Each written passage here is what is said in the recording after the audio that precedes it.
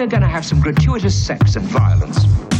You guys always bring me the very best violence. No relationship. No emotions. Just sex.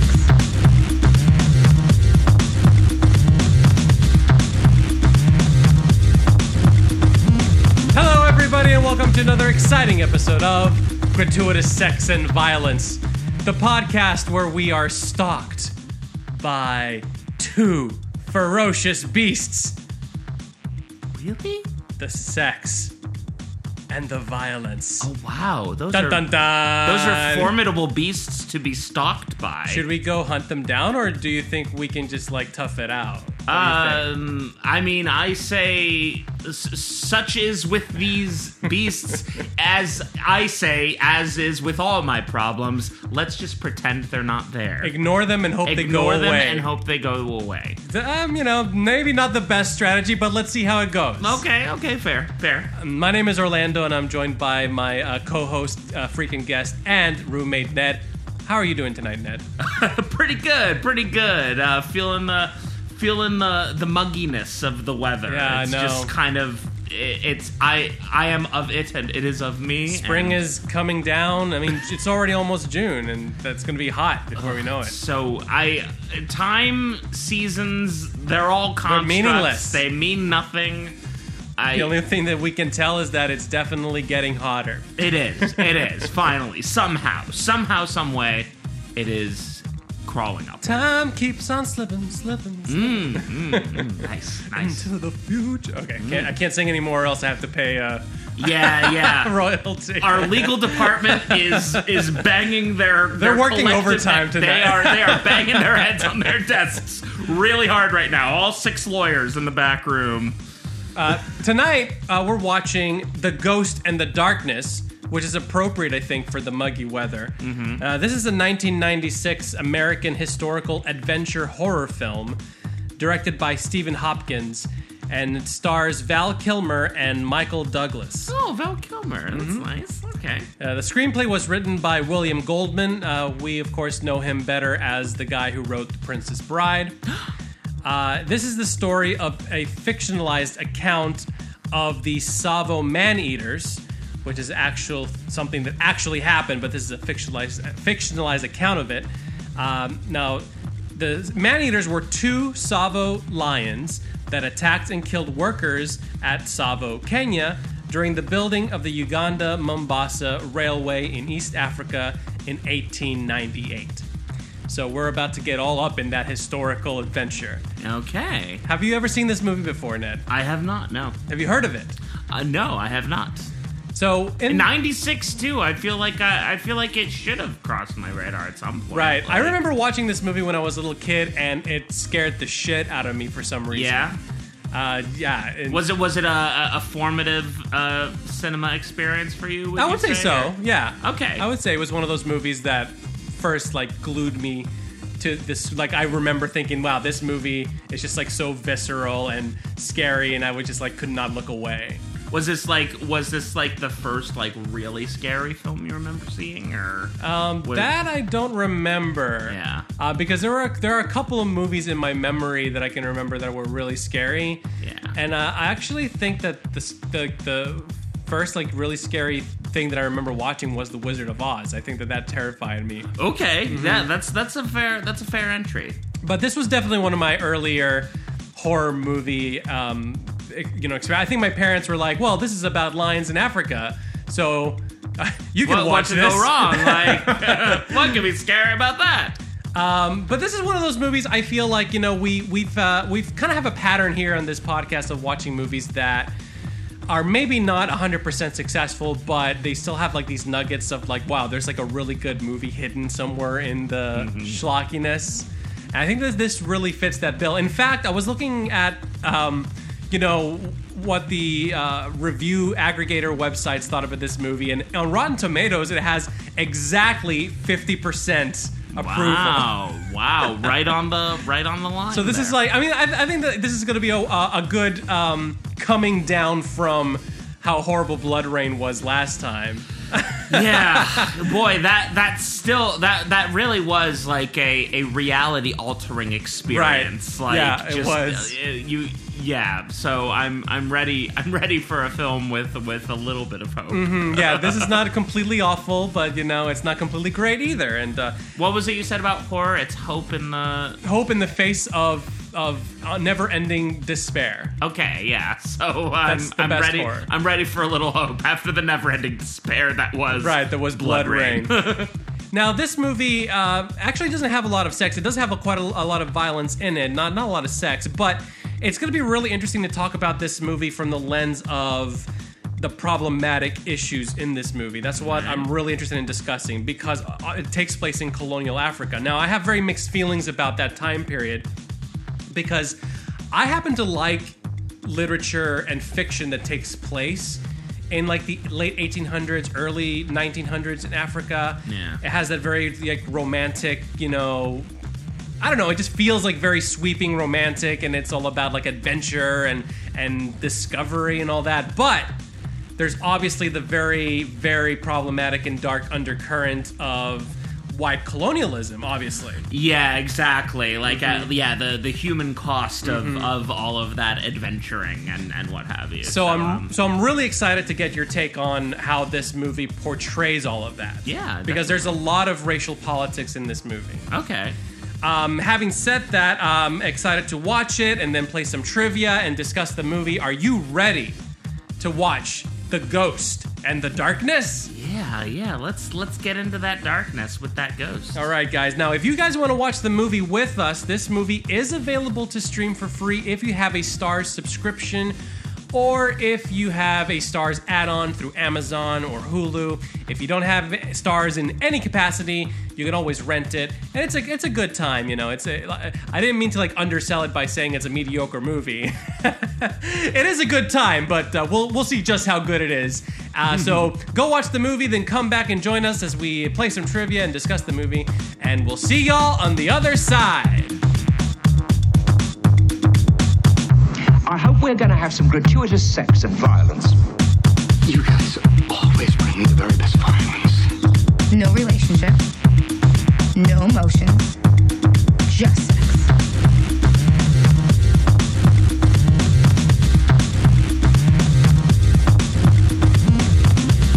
And we are back! Yes, we are. We've survived the wilds Of Africa. Gonna take me a lot to take me. Oh shit! It will lawyers! Lawyers! legal team. Why am I doing that this episode? Is it a cumulative 5 seconds from the same label? If so, we're totally screwed. All right. Well, we just saw The Ghost in the Darkness, Ned. First reactions. I said it during the movie. It's kind of got a little heart to it in a way. It was a fun watch. Ultimately, I found it to be a pretty fun watch. Yeah, it is a fun movie. Yeah, it definitely kind of does tap into a bit of that adventurous kind of epic romantic feel that I think you were talking about, like films that. And literature that takes place during the era. Right. So it definitely kind of, presents like the idea of something of a grand old adventure. And it's an interesting, it's like an interesting premise. Like I was into like the premise of like, the ongoing battle between the tigers. I think Lions. The lions, yes, good call. Good call. Watch me call them tigers way too many fucking times during this episode. I will fuck this up. It's gonna happen. Apologies. But I do know they're lions. Yeah. I do know where we are, for God's sake.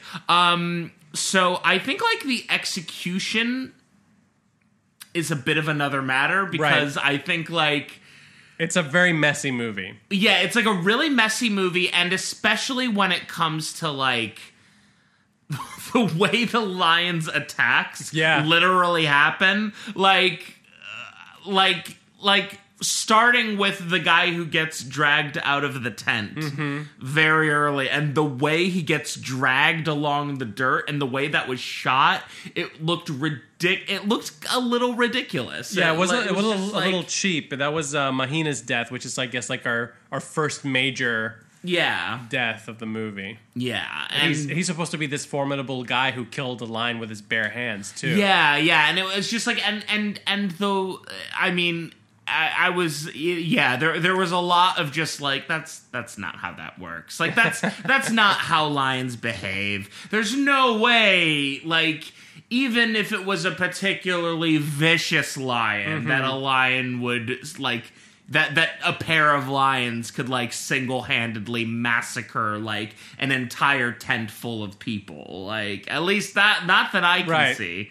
If you have some research hidden up your sleeve that contradicts this, then I'll be fascinated to hear it. We did talk at the beginning how this is based on a true story. Yeah, it's based on a true story. I'm guessing the film highly fictionalized. It's highly fictionalized. Yeah. For example, the character of Remington is not a real character. He was made up for the story. Yeah, he was pretty interesting. Just like on a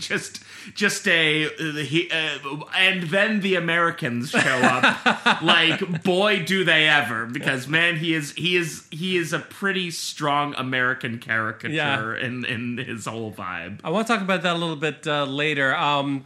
First, I want to mention about William Goldman. So he was the screenwriter. Again, we know him better as the screenwriter. Actually, the novelist. Also, he wrote the novel Princess Bride and the screenplay for Princess Bride. Oh, no, this is the same person. But that's awesome. That makes the movie even better. Right. So he first heard of this story when he was traveling in Africa in 1984. He thought it would make a good script. Now, the way he pitched the story to Paramount is that it was a cross between Lawrence of Arabia and Jaws. And the movie really is Jaws in Africa. Well, that's the thing. Yeah, it felt a lot like Jaws. There were many shots that reminded me of Jurassic Park. Interestingly enough, like the lions are very much shot like the Velociraptors and the T-Rex. And like, Jurassic Park is another movie that's known as Jaws on land. Also, exactly. Yeah. So, yeah. Now, I do want to point out who the real MVP of this movie is. You mentioned it already before we started recording, and it's Mr. Jerry Goldsmith, whose score, once again, like in King Solomon's Mines, it just ties this whole movie together. It does, definitely. I think it definitely sort of gives the film a more optimistic feel, a romantic the whole feel. Thing. Like like it definitely, like we were saying, like it taps into this sort of romanticized idea of like exploration in Africa and stuff like that. So I think that works. That works as a way to tie the film together, like strong and weak parts. And yeah, definitely an MVP. Yeah, pretty good score. Yeah, it turns out to be like a pretty rousing good time because of the music, I would say. Yeah, definitely. So let's play some trivia. Yeah, let's do Ghost that. There's in the Darkness trivia. Yeah, there's a lot of details in this one. There is a lot of details. I definitely, some not to go too far behind the scenes, but like some movies I do take notes for, and other films I don't. This one I was trying to keep up and take notes for, but there are a lot of details. So we'll see how well. We'll see how you do.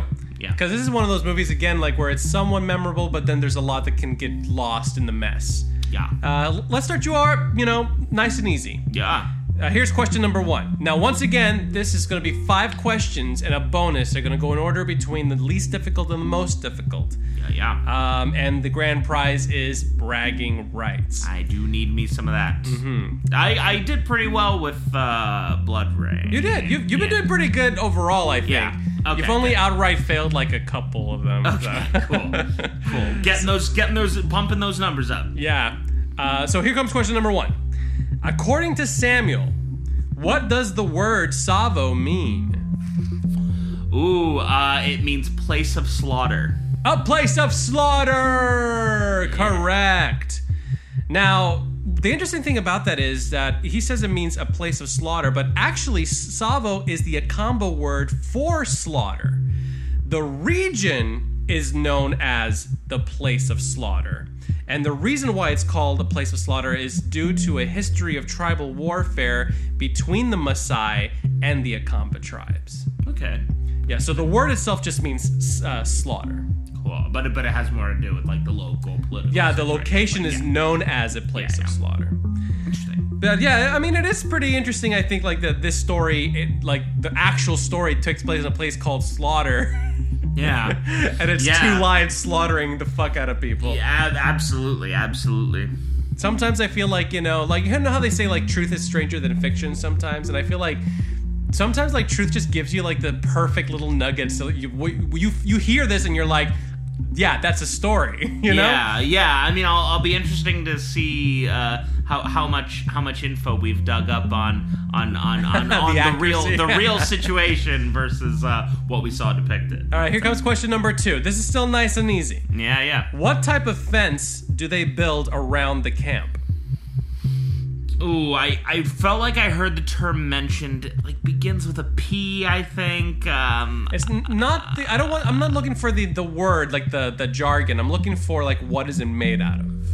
It's made out of like you know like pins, like the kind of I don't know what they're called, but like oh my god, what's like spiky plant. Oh my god, what's the word? Is this another pinhead situation? This is basically a pinhead situation. Is it a pin plant? No. Like, Jesus Christ. Big cushions. I don't know. Spiky plants. Spiky plant. Pointy planty time. This is kind of that situation. These plants, you would say, maybe... Thorn bushes. Yes! Thorn bushes! Hell. Because they are bushes covered in thorns. Correct. Oh my god. My command of the English language will astound you. Thorn my bushes. God. Actually, the imagery in this movie is one of those things where even though it wasn't really followed through to its potential, I really dug a lot of where it was going idea-wise. And one of the things was...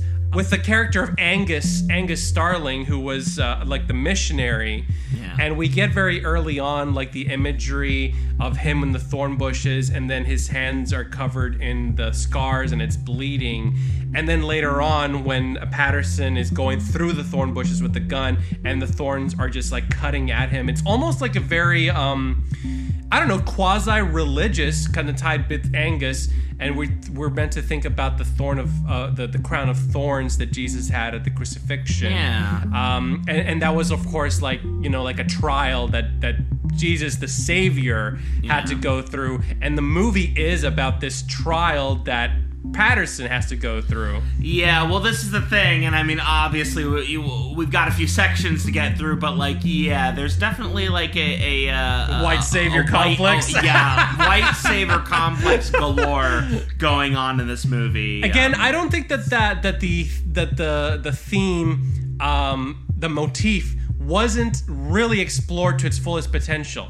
Well, that's the thing, yeah, or deconstructed, therefore, as well. Like, yeah, especially, like, yeah, I think the movie, it's interesting because, yeah, they do kind of, they, like, drop a lot of very interesting seeds, especially in, like, how they set up, like, the story and the situation on the ground, and the fact that there's, like, all this tension between the Hindus and the Muslims. Correct. But I think as the movie kind of plods on, it kind of drops a lot of those strands, and it never really finds a way to like pay them off, either by like, you know, following through on them and resolving them, or like or you know, finding some way to subvert them or anything like that. Because it's almost like the movie, and this might be giving a little bit too much too early before our discussion, but it's almost like the movie sets all of this up, sets all this mysticism up, but then decides, you know, fuck that, we're just going to make a suspense picture. A little bit, yeah. Well, that's a thing, and because the lions are like sort of magic, but they're sort of not. Yeah, I mean that's the other thing too, is that like just the feats that they accomplish are just so absurd that it's like, wait, is this supernatural? Like their eyes are literally glowing fucking green while they massacre an entire tent of people. So yeah, This is all big questions. All right, here comes question number 3. You're doing great. You got 2 out of 2, even though you almost tripped up in that last one. Oh my god, it was a little thorny there for a second. You might say. All right, so question number 3. According to Patterson, which species of animal females have to be bigger than the males because the males tend to eat the pups? Oh, the hyenas. Correct, the hyenas. Yeah. That opening scene when we have him on the, just like on the train. On the park bench that they strapped to the front of the train, it looked like. Yeah, I mean, if I'm gonna go around Africa, I want to go in style. Yeah, I mean, I don't know. Like, I'm just saying, like, what if you have to use the bathroom? Like, you just piss off the train. I guess. It's moving right there. There's like wildlife everywhere, just be on it. This is true. I do think that I like that aspect how we we get a little bit more intimate with the continent before we're like thrust into the adventure. And in fact, like Africa's like one of those, I mean, for better or for worse, I think politically it's been screwed over, but I think that there is still a very romanticized idea of Africa. Yeah. Well, I think, I mean, it's like an incredible. I mean, the whole continent is just like home to like this incredible reservoir of wildlife, and like it is just like a beautiful place. Is the impression that I get. And it was the heart of civilization. I mean, well, maybe not the heart of civilization, but definitely like the origin of humans. Yeah, pretty much. Yeah. The cradle of civilization. Correct, cradle of life, you could say. Yeah. So yeah, no, I mean, it's still definitely a picturesque part of the world, to be sure. So, yeah. All right, here comes question number 4. So we get the American, as we said, played by Michael Douglas. His name is Charles Remington. Yeah. Remington hunts lions with the help of members from which African tribe?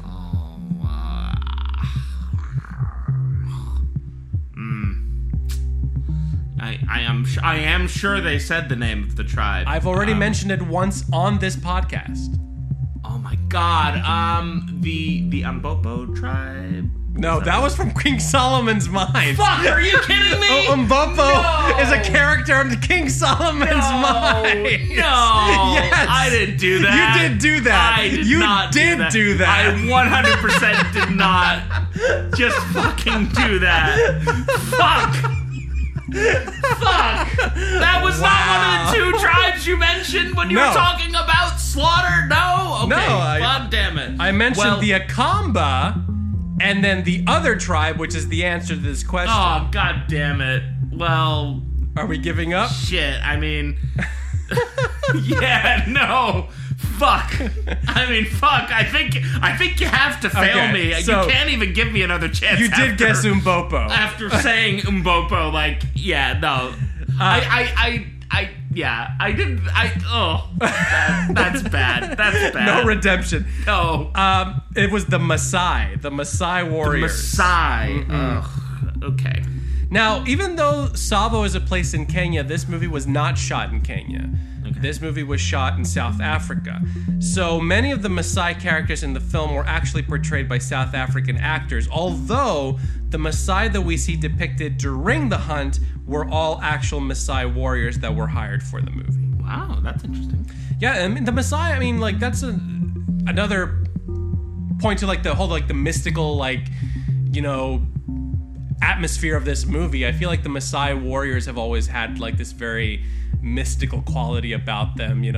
They're very warlike, but it's all, in balance, in tune with nature, and they're like we saw the ceremony where they were drinking the blood from the ox to give them bravery, and I don't know, like, if that falls under the category of, like, magical Negro per se, but it's just like another, like, little fascinating tidbit that they added, I think, to this movie, because I don't think that the actual story had Maasai war. Again, the whole thing with Remington is made up for the movie.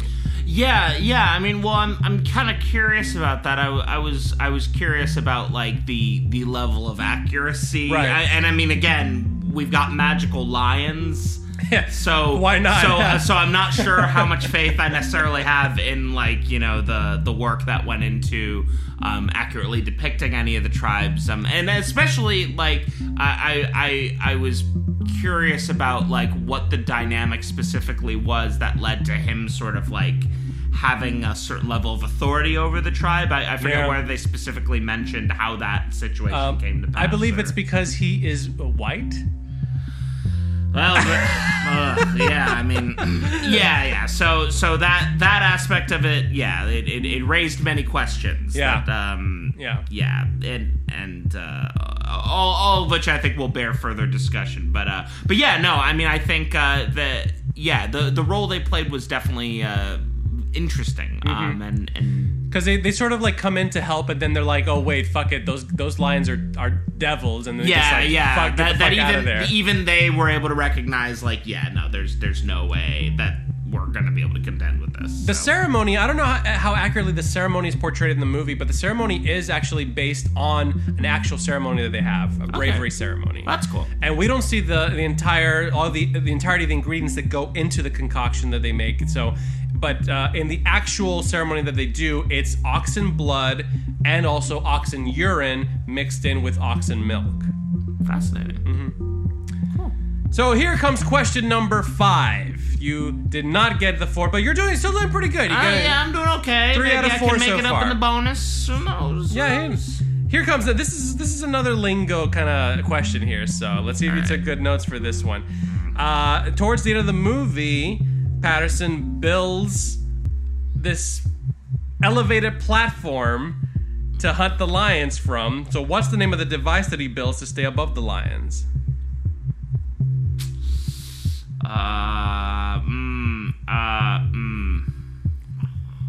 I did not take notes for that specific contraption, so I don't know. A hidey hole, we're gonna call it.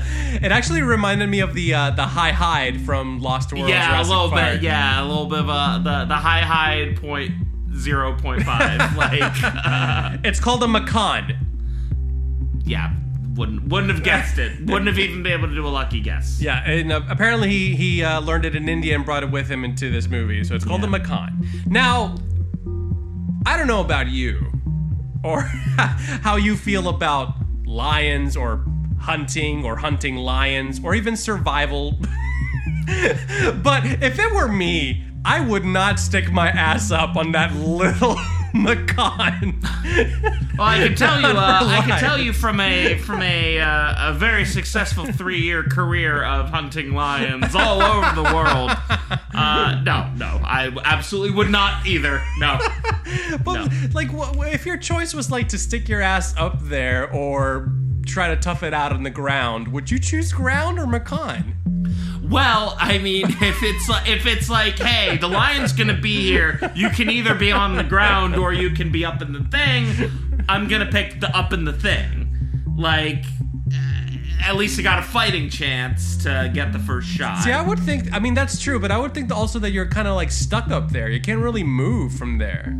Yeah, I mean, that's the thing. I'd want one that was like,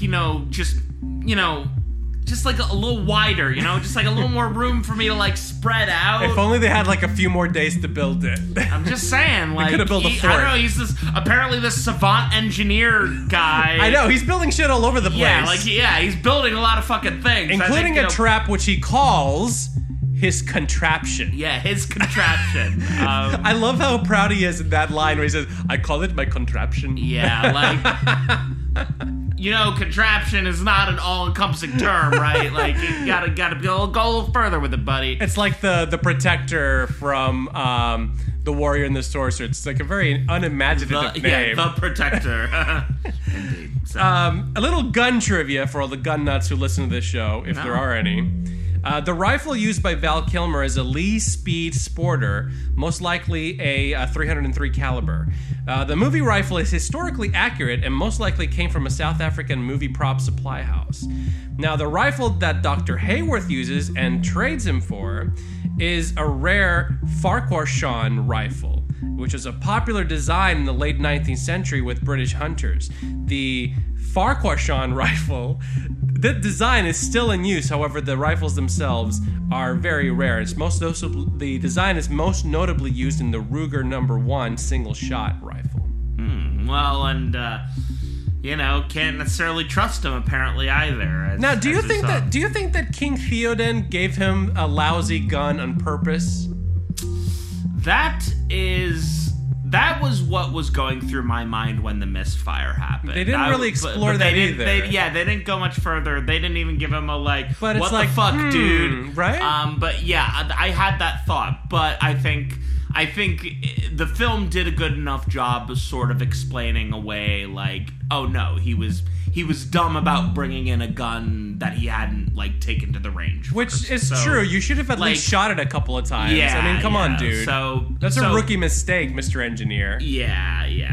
I agree. He definitely was not too sharp on that count. Now, of course, I called him King Theoden, but he's the actor's name is Bernard Hill. He just happens to play King Theoden in the Lord of the Rings movies. It took me a moment. I was like, wait, there were no kings in this movie at all. There were two kings. They were called the Ghost and the Darkness. Oh, yeah, okay. We always stand two kings. All right, so here comes the bonus question. Okay, we'll see if we can salvage a bit of my reputation. The bonus question, as usual, strays from the world of the film. Indeed. And this has to do with the two lions, the Ghost and the Darkness themselves. Okay. Now, courtesy of Animals Are Us, as we learned from the closing credits. Horrifying. Right. Yeah, there was a company that provides animals called Animals Are Us, apparently. Yeah, and a team of only 4 lion people who were credited as the lion team. That's all you need.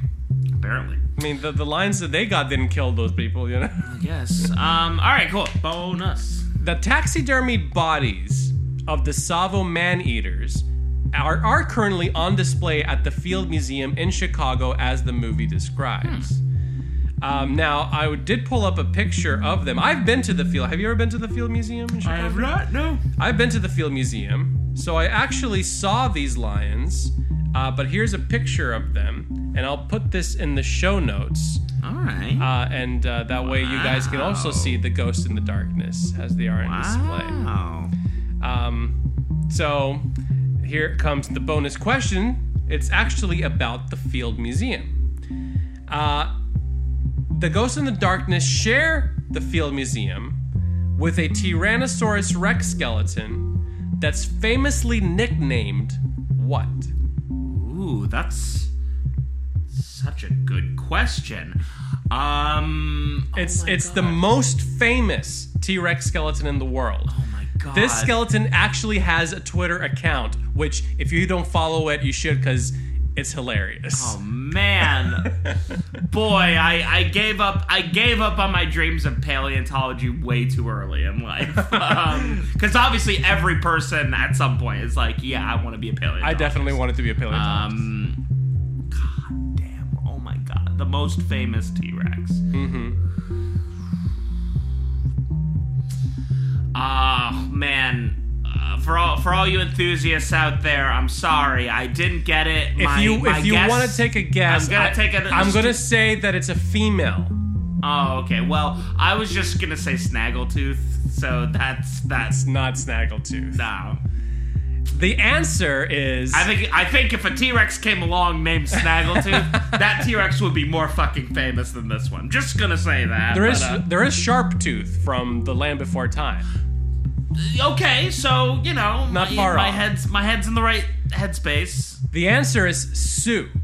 Sue the T-Rex. Sue the T-Rex. Which is actually one of the largest, most extensive, and best preserved T-Rex specimens ever found. It's at over 90% recovered by bulk.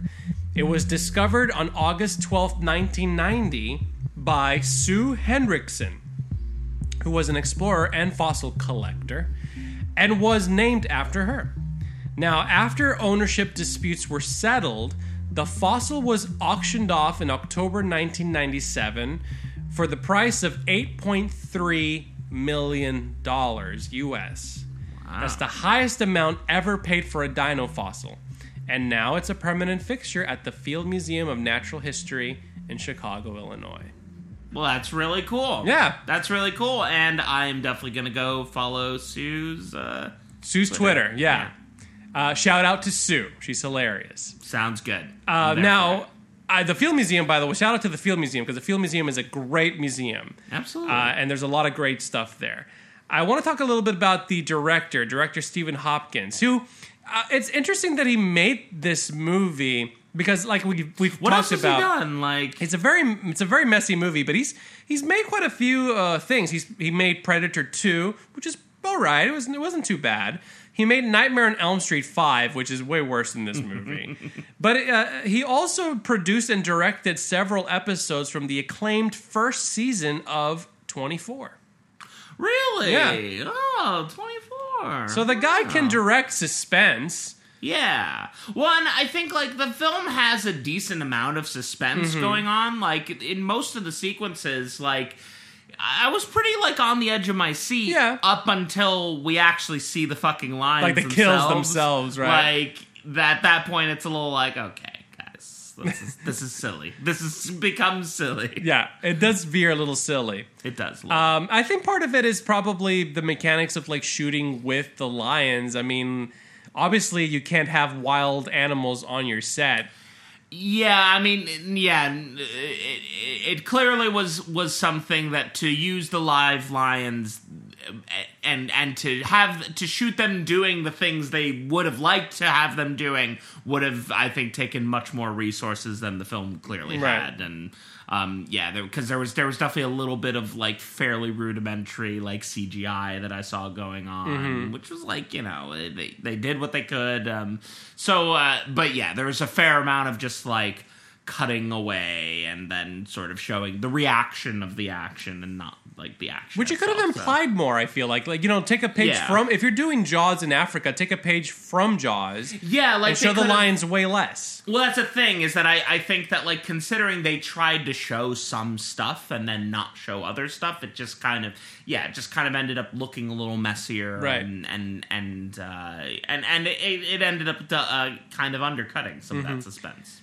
In a 1999 interview with SFX magazine, Stephen Hopkins has remarked how making The Ghost in the Darkness was his worst experience as a filmmaker. He calls it a true nightmare. Really? Now, he talks about filming, he says, and I quote, "We had snake bites, scorpion bites, tick bite fever, people getting hit by lightning, floods, torrential rains, and lightning storms, hippos chasing people through water, cars getting swept into the water, and several deaths of crew members, including 2 drownings." Oh my god. Yeah. It's like that's a fucking nightmare horrifying. set. Yeah. Oh my god. The People true died. horror was behind the scenes in this movie, apparently. God.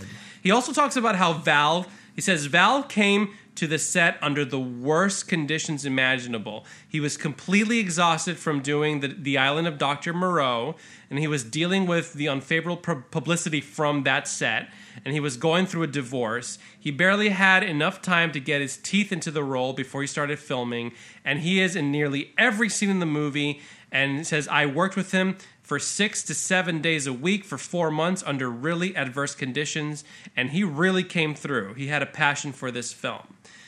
We talked about how his accent was a little shoddy.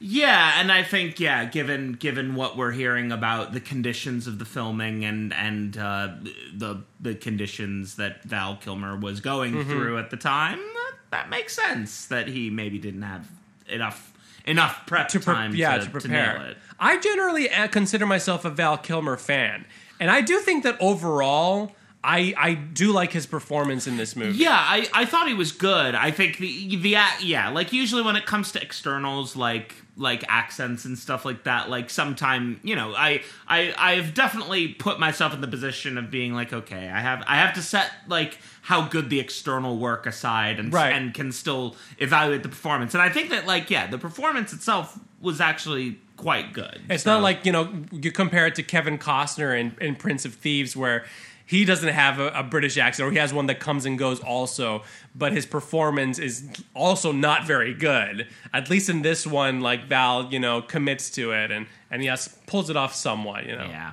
We're not going to get into Kevin Costner today, but You're not the biggest Kevin Costner fan? I just don't get it. I personally don't get it. He does have some good movies, though. I have yet to see proof of this. We'll have to watch a Kevin Costner movie. We'll talk. We'll talk more about this. We'll watch a Kevin Costner movie and then we'll talk about it. We can cut that little tangent too if we want to. But, well, we're giving them a little snippet of what we're talking about. Behind the scenes. Okay, cool. Anyways, the other major star in the movie, of course, is Michael Douglas. Yeah, although with a late entry too. I was actually kind of surprised how late into the movie he got introduced. He's introduced 45 minutes into the movie. And then he's in the movie for 45 minutes, and then he dies. Yeah. So he's only it's a 2-hour movie, and he's only in it for 45 minutes, and yet he gets top billing. Yeah. Yeah, I was kind of surprised that he was at the very top of the cast. Well, he was also the executive producer of this movie. Okay, so I guess that makes sense. He produced the movie and decided at the last minute to play Remington. Wow. So even before filming began, the working relationship between Douglas and Hopkins was very tense. Douglas even went and had the movie completely recut in post, removing 45 minutes of scenes in order to give him more screen time. Really? Ooh. Whoa! Yeah. Yo, that's like... This also explains why there are parts of the story that go nowhere, and the movie has a lot of plot holes, like we were talking about. Yeah. Like, for example, there's a part where the story jumps from having only a few people killed by lions, and only for characters in the next scenes to be mentioning how the number of people dead is much bigger. Yeah, I noticed that jump from, there was, a couple deaths, early on, and then suddenly it was 30 people are dead. And I was like, wait, did we actually get, a confirmation that, a few weeks had passed or something? No, we don't. No, we didn't. So I'm glad to know that there's a specific explanation for that. There usually is a specific explanation why movies suck. I mean, I let it go at that point. I was like, oh, okay, so some time must have passed after that point. But that's... Now, Hopkins has expressed disappointment with this final cut of the movie. He calls it a mess, and he refuses to watch it to this day. The part of Remington was originally offered to Sean Connery, Anthony Hopkins, Gerard Depardieu, but then, of course, Michael Douglas took it over. In the early drafts of the script, Remington was originally going to be a very enigmatic character, but when Douglas chose to play him, the character's role was expanded and given a history. Now, the screenwriter William Goldman, he's also talked about how he's kind of displeased with this decision. In his book, Which Lie Did I Tell?, he argues that Douglas's decision ruined the mystery of the character, making him a wimp and a loser, and ultimately hurts the film. What do you think about that? What did you think about Remington as a character? I mean, here's the thing. I found Remington to be a compelling character, and I think that there were quite a few pretty good scenes involving Remington.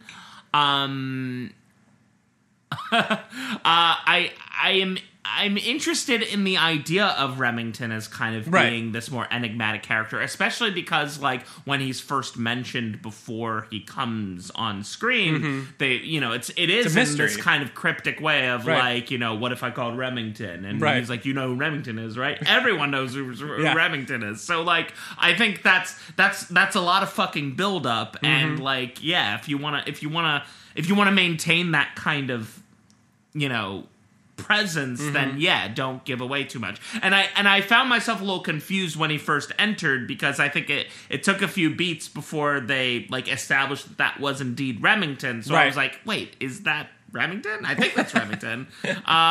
So yeah, I think I would have been maybe a little more curious to see the Remington that is more mysterious. I don't necessarily have a problem with the presence of the backstory. It is kind of telling, though, if his backstory kind of took the front seat over actually further addressing some of the other storylines that the film was trying to establish. That's a little disappointing to hear. Right, it hurts the overall story, and I mean, obviously Michael Douglas is a very compelling actor to watch. Yeah, and it was a good, it was a good performance. So he comes in and he comes in 45 minutes into the movie and he's like, this movie is mine. And you can actually feel it. Like when he comes in, he's like, he takes charge of the movie. Yeah. And it sort of becomes the Michael Douglas show from that point forward, which is good and bad because, like you said, it's a very compelling performance. He's a good actor, but it does ultimately hurt the movie because we've been setting up this intrigue that never gets paid off.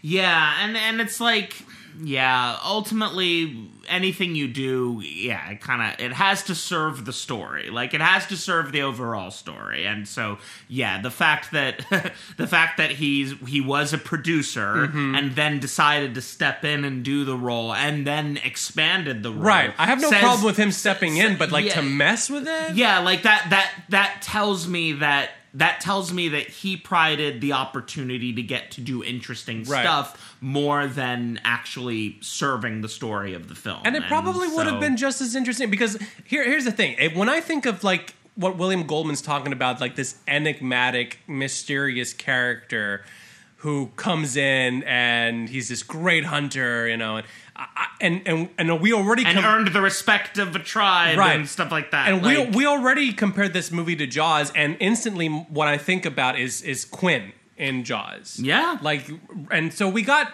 Robert Shaw playing Quint, and Robert Shaw is a huge star. And he comes in and plays this very enigmatic, mysterious character. We get his backstory in the most famous scene in the movie when he does the Indianapolis monologue. Yeah. And that's fine, but that still doesn't remove any of the mystery because that backstory is done in service to the actual story that we're watching. Yeah.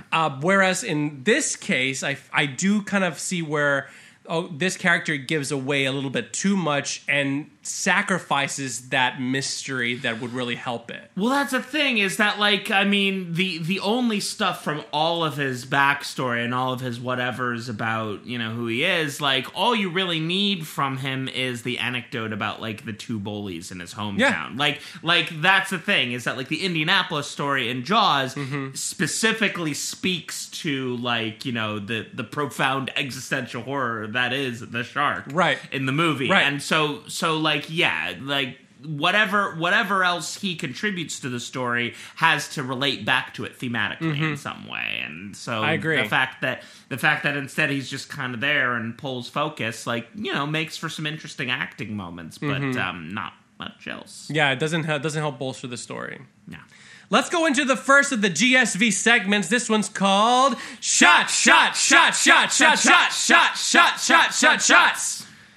Now, there are a lot of deaths in this movie. Yes. Death by lion. Yes. How many, according to the dialogue, how many people total died via lion deaths at the incident in Savo? Well,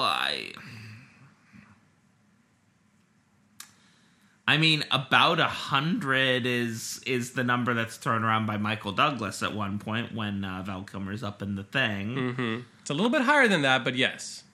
I don't think I hear a specific number. I can't remember a specific number other than that. 135. 135. Okay, cool. But how many actual lion deaths do we see on film, on screen? Well, it's a question because again, there's a lot of sloppy cutting when it comes to the hospital tent massacre. I'm only counting teeth in bodies. Okay, if we're talking just teeth and bodies, probably I don't know, maybe somewhere between 10 and 20? On the low end, you're right, because it's 9. Okay, cool. Yeah. Cool. Fair enough. So I only counted 9. I don't know. Fair enough. No, I'll take it. If our listeners counted more, you can post it on Twitter and call me out, but I only counted 9. Vindicate me, guys. Don't help me get off the hook for bringing the Umbopo back into this podcast, please. Oh my god.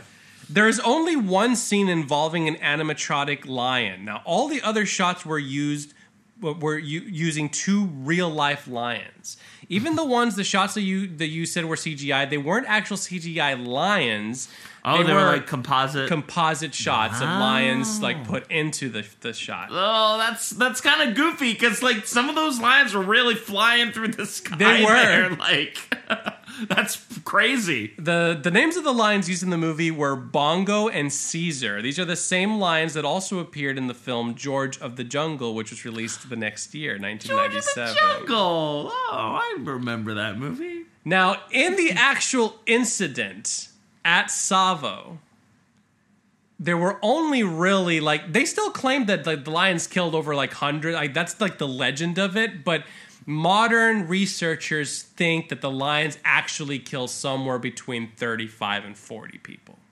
I mean, and this would have been like what, over a like 7-month period?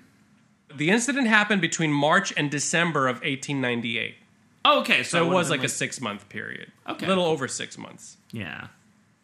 And as is called in the movie, the significance of this lion pair was their unusual behavior of killing men and the manner of their attacks. They weren't killing for food; they were just killing for sport. It seemed like. Yeah.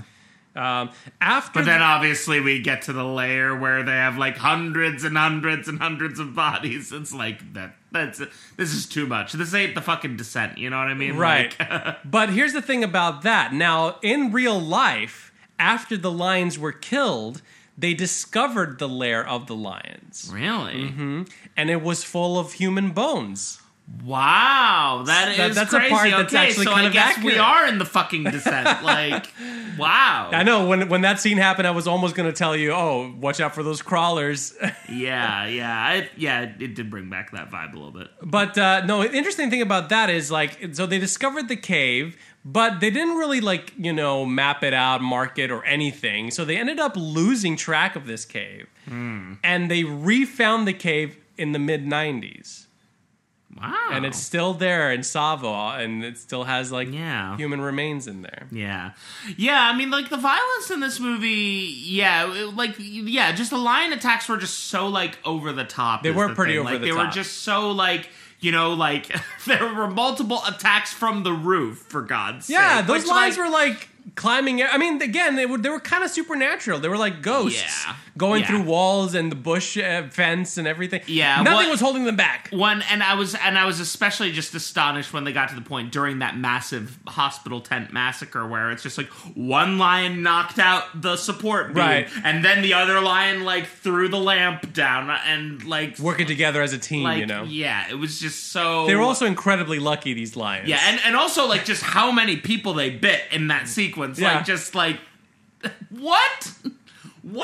And they just slaughtered everyone. Yeah, it was pretty ridiculous. In real life, after the lions were killed, their skins were used as rugs by Colonel Patterson. Now, when they were later sold to the Field Museum, the museum had them stuffed and placed them on display. And because they were originally used as rugs, the resulting deterioration of the hides caused the lions to be much smaller than they actually were. So in that picture that you saw, they were they looked a little slimmer. scrawny. Yeah. They also, notably, don't have manes. So they were female? No, they were male lions, but they were maneless lions. Oh, okay. The Tsavo region is I guess known for maneless lions, and maneless lions have a reputation. I don't know if this is scientifically backed up, but I guess old wives' tale. They have a reputation of being more aggressive than a maned lion. Okay. Interesting. But the two lions in this movie had these glorious manes. Yeah, very much. They looked like circus lions. We're talking about how ridiculous the violence is. Now, one of the scenes that is most often criticized in this movie as unrealistic is the one where the lion falls into the trap and the 3 Indian hunters fail to hit the lion. Yeah, it was frustrating. They were so close to the lion. They were so close, and yes, I get that it was a high tension situation. Mm-hmm. Yes, the lion was charging at the bars.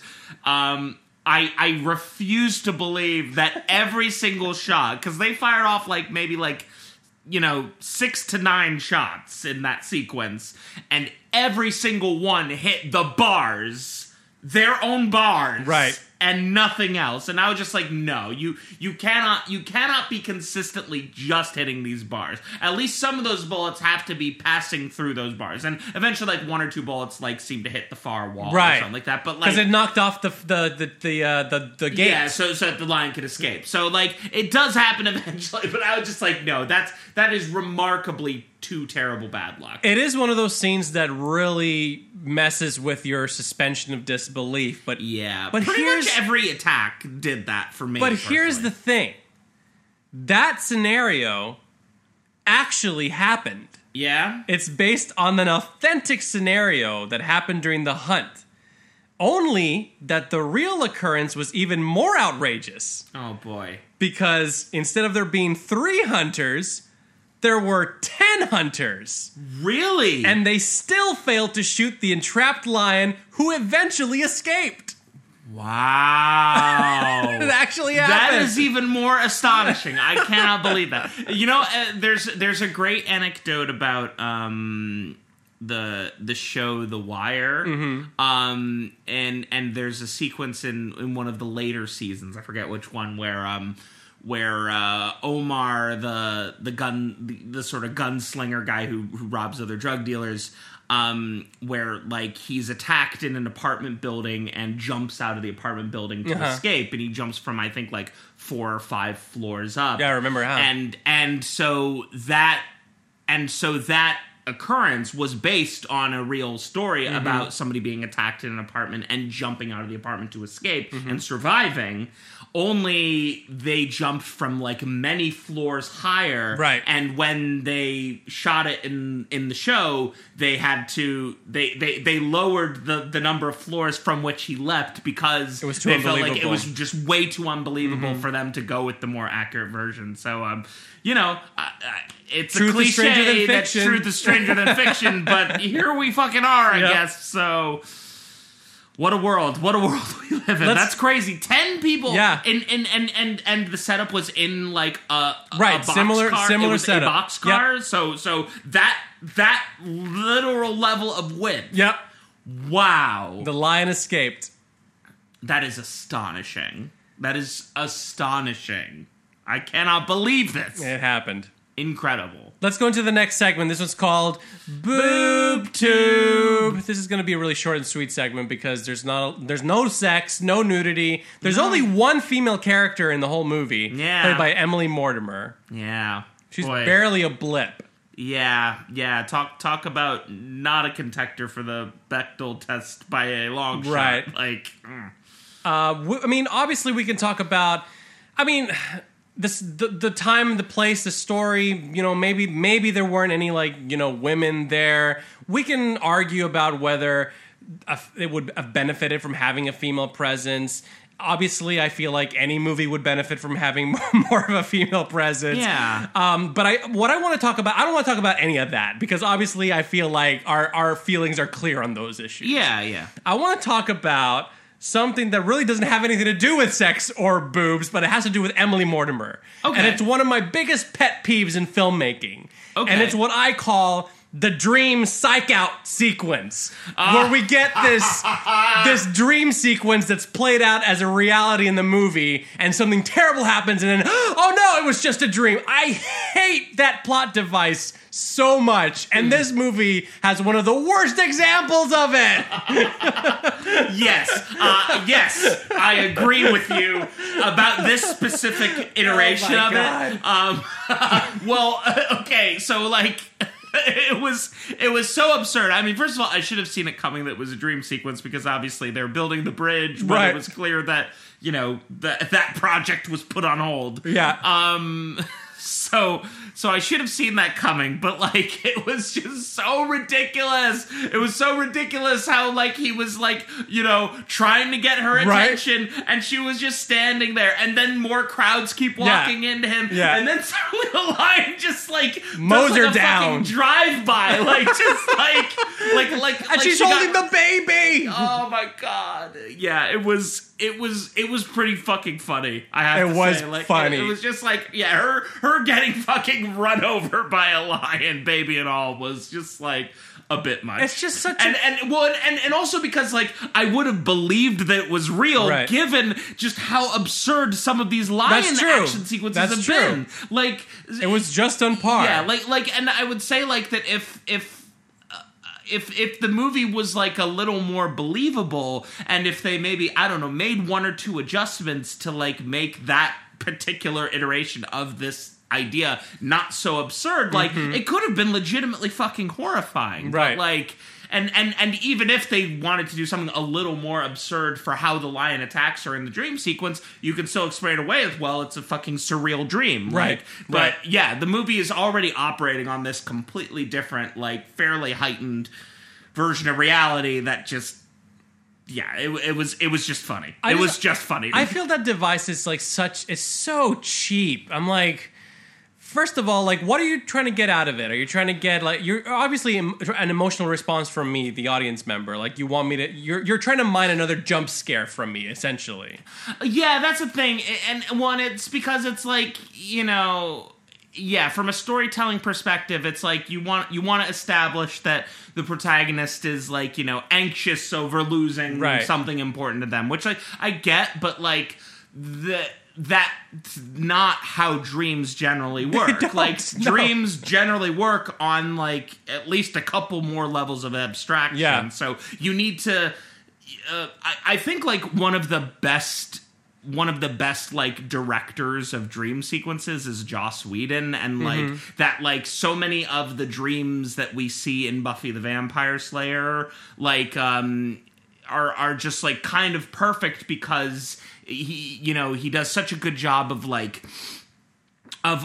just sort of creating that like sense of like it's familiar but everything's askew, and you're kind of uncomfortable but you're not sure why, and yet that the dreams themselves are still actually speaking to the actual like deep-seated anxieties that your characters have, but like you're doing so in a way that like, you know, shows how they're processing it, as opposed to like literally just showing the most obvious incarnation of what they fear. Like nobody ever directly dreams about those kinds of anxieties in that way. Yeah, like, they're manifested in different ways. Yeah, so it is. I agree. It's definitely used a lot, and yeah, I think it would benefit from a little more nuance and a little more research and just like how anxiety tends to manifest. I can't think off the top of my head. I can't think of a dream psych out sequence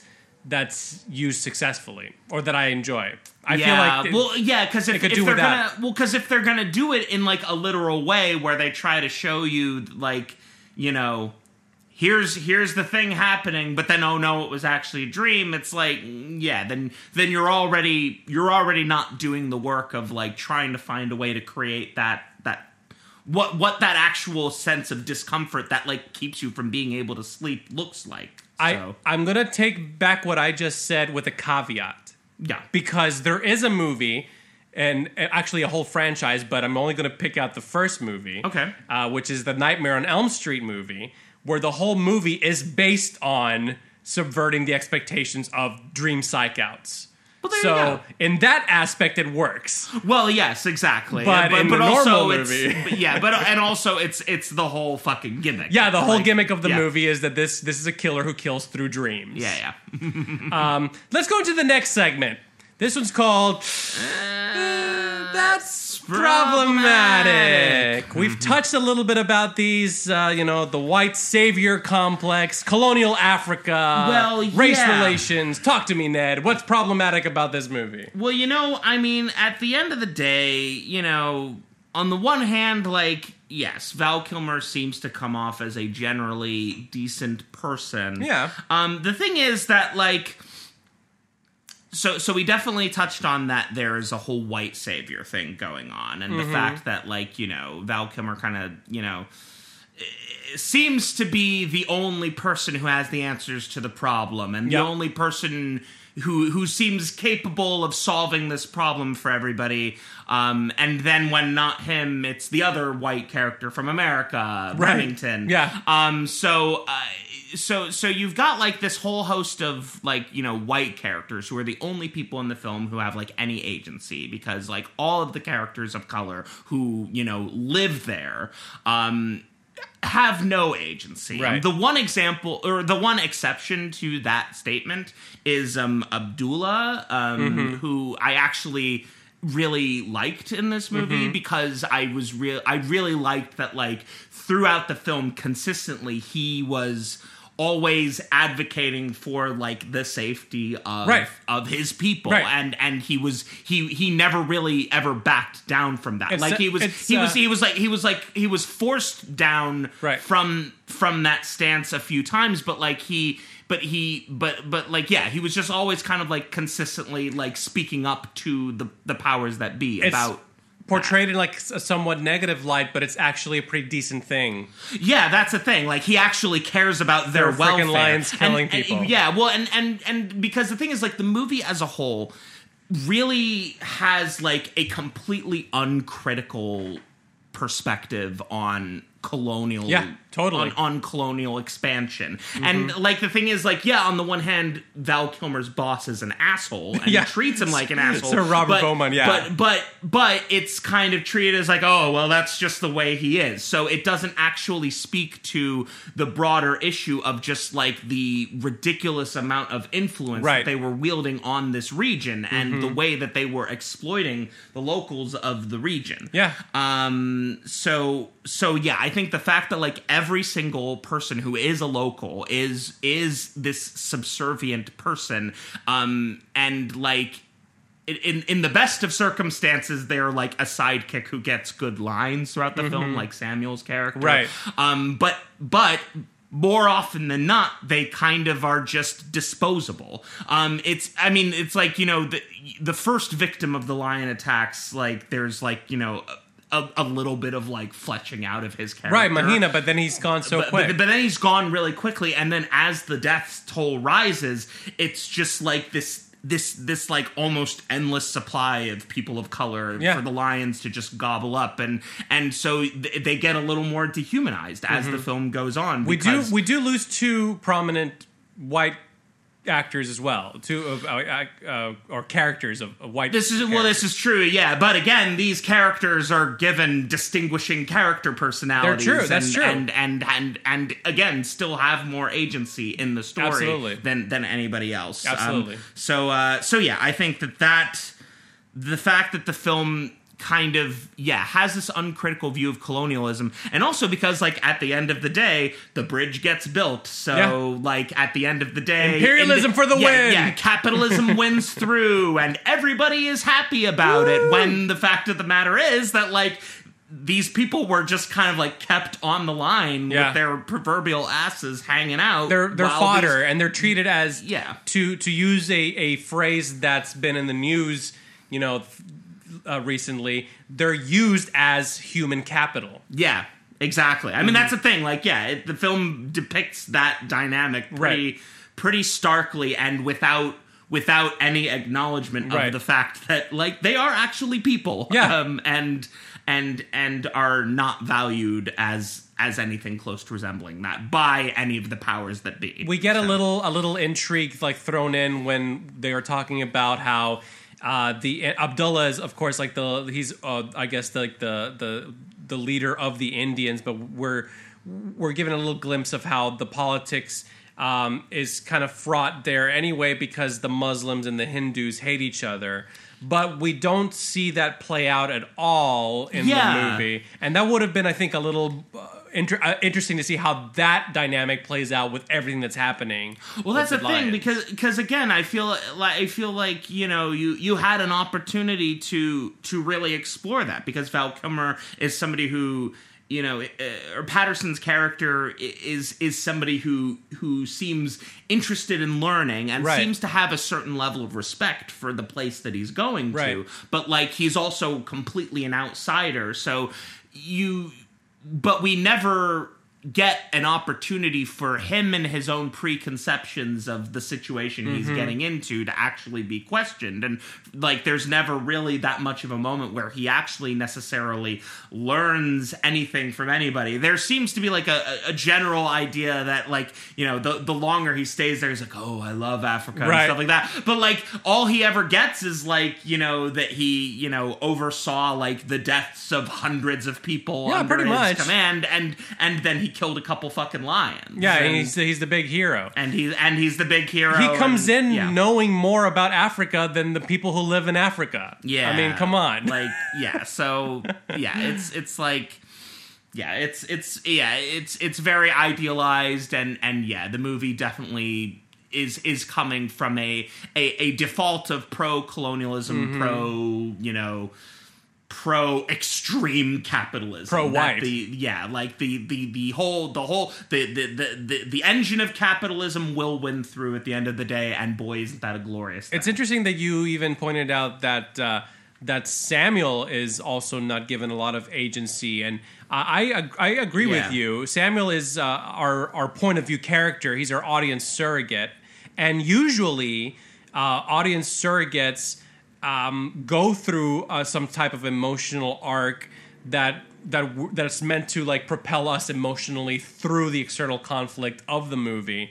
But in Samuel's case, he's more of an observer than really an engine that drives the film. Yeah, that's the thing, and it's just like, it's so weird how he's kind of positioned very early on in the film as like he's the only person everybody trusts. So basically, he is the white people's tool to get the people of color to do what they need them to do. So it's just like, yeah, like even in the best of circumstances, again, I think with the exception of Abdullah's character, who I think is great because at least he actually has like a set of motivations that are much more rooted in, like, you know, he is interested in protecting his own life and in protecting the life of, you know, the other people who are kind of under his care and who he advocates for. So I think it's like, it would have been really great to have like at least like one scene where Samuel questions Patterson's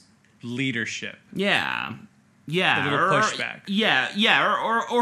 Or for there to have been more pushback at all, or just like even more just like basic acknowledgement of like, you don't know what the fuck you're doing, dude. Yeah, more than just like homogenous fear. Like, that's the thing. Like, essentially, like, you know, even though the film starts off in this interesting place of like, you know, talking about like the political and religious tensions within the camp, like at the end of the day, there's never really any additional work that the film does to like actually give us a glimpse into what their lives are like there, and who they are like as people. And I feel like the most successful horror stories are always ones where the internal conflicts are almost scarier than the external conflicts. Yeah. And there was none of that in here. Yeah, the external conflict has to be a reflection of the internal conflict, and so it's like, you know, and I think the film had a lot of potential in that way, because again, you're kind of having these lions that are this like completely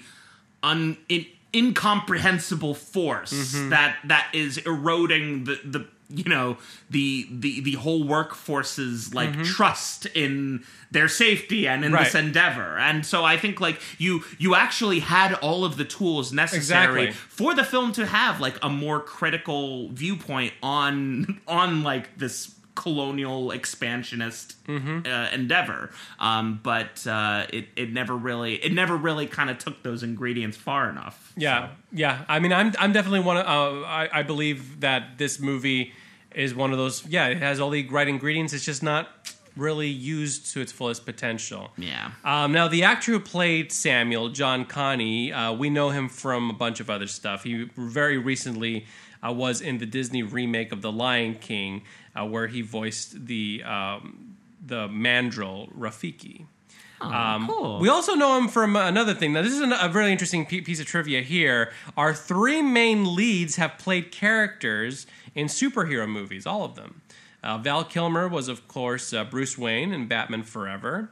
Michael Douglas. One of my favorites, by the way. I'm just going to say Batman Forever was like my first favorite Batman movie.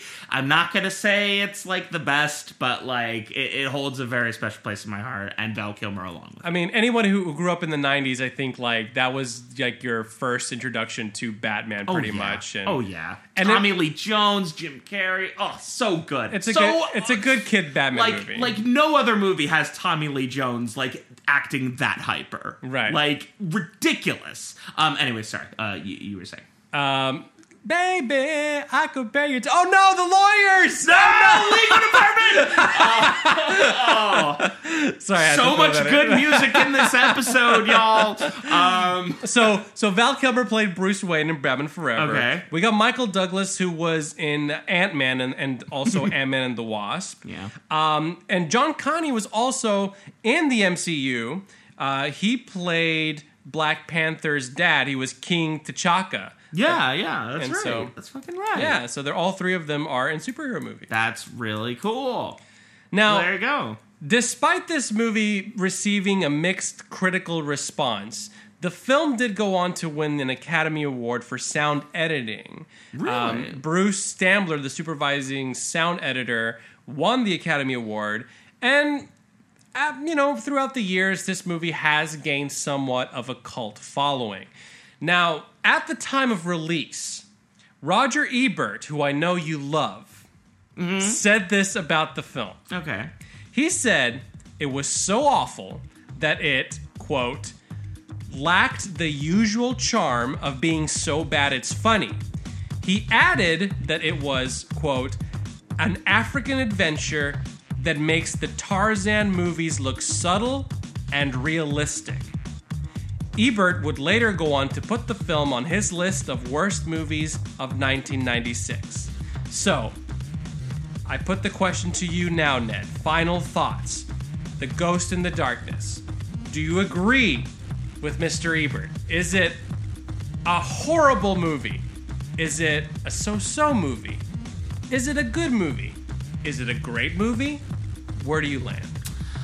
Ultimately, I'm gonna put it in the so-so. I think it has. I do think it has some things going for it, and I had fun watching it. I definitely think that it left a lot to be desired, both in terms of just like the execution of its its violence and how its suspense sequences resolve, right?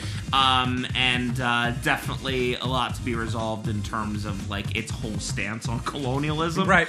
But I think all of that aside, you've got some pretty good performances, a decent script. Like, yeah. I think, other problems aside, like, a decent enough script that, had plenty of potential. I just think it, like, it could have used maybe a little more in resources and maybe just, I don't know, a more discerning eye in terms of how they wanted to, like, sell the carnage that the Lions right.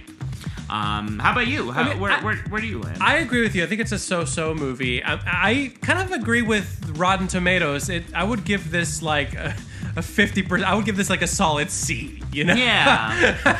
Yeah. And that almost is more disappointing. Like, I kind of agree with that aspect of Roger Ebert's review, although I wouldn't say that it's a horrendous movie.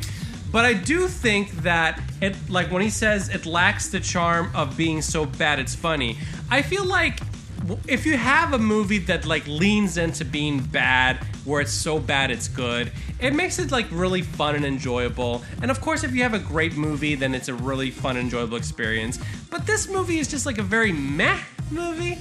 It has some good shit in it, but overall it leaves me kind of unsatisfied because I do want more out of it. I want so much more out of this movie. And who knows, maybe the alternate cut that had 45 minutes more into it, maybe, and less Michael Douglas, maybe that was the movie we all deserved. Yeah, that's a thing. Forget the Snyder cut. I want this cut. The Hopkins cut. I want the Hopkins cut. Hashtag Hopkins cut. Trending guys. On Twitter. Yeah, Hopkins cut. Come on, GSV, Twitter followers, get it done. But yeah, I think it's a so-so movie. At the end of the day, I do agree with you. There's a lot of fun in this movie. Yeah. I feel like the suspense could have been mined a little more, and it's probably hard to direct animals. So I don't know, like how do you solve that? You know? Yeah, I mean that's the thing. I mean I think.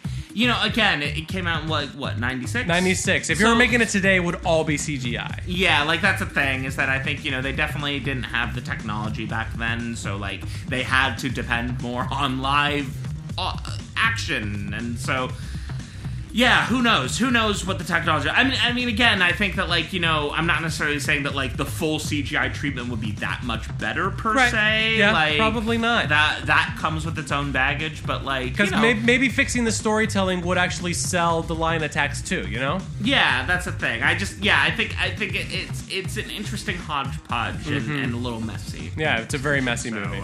But ultimately, it was fun. Yeah. And you know, props to everybody for making it through. Yeah, what was clearly the nightmare. A nightmare of a production process. So thank you guys for making this movie for us to watch and talk shit on. Yeah, good lord. Well, that does it for us. That's the end of another episode of GSV. Ned, thank you for watching The Ghost in the Darkness with me. Thank you for having me. I hope that you join me next time for another exciting movie, and we hope that you guys out there join us again. We're going to pick another schlocky masterpiece and pick it apart for your enjoyment. Until next time, don't go into the long grass! No. Watch some movies instead. Yeah. I hope we're going to have some gratuitous sex and violence. You guys always bring me the very best violence. No relationship. No emotions. Just sex.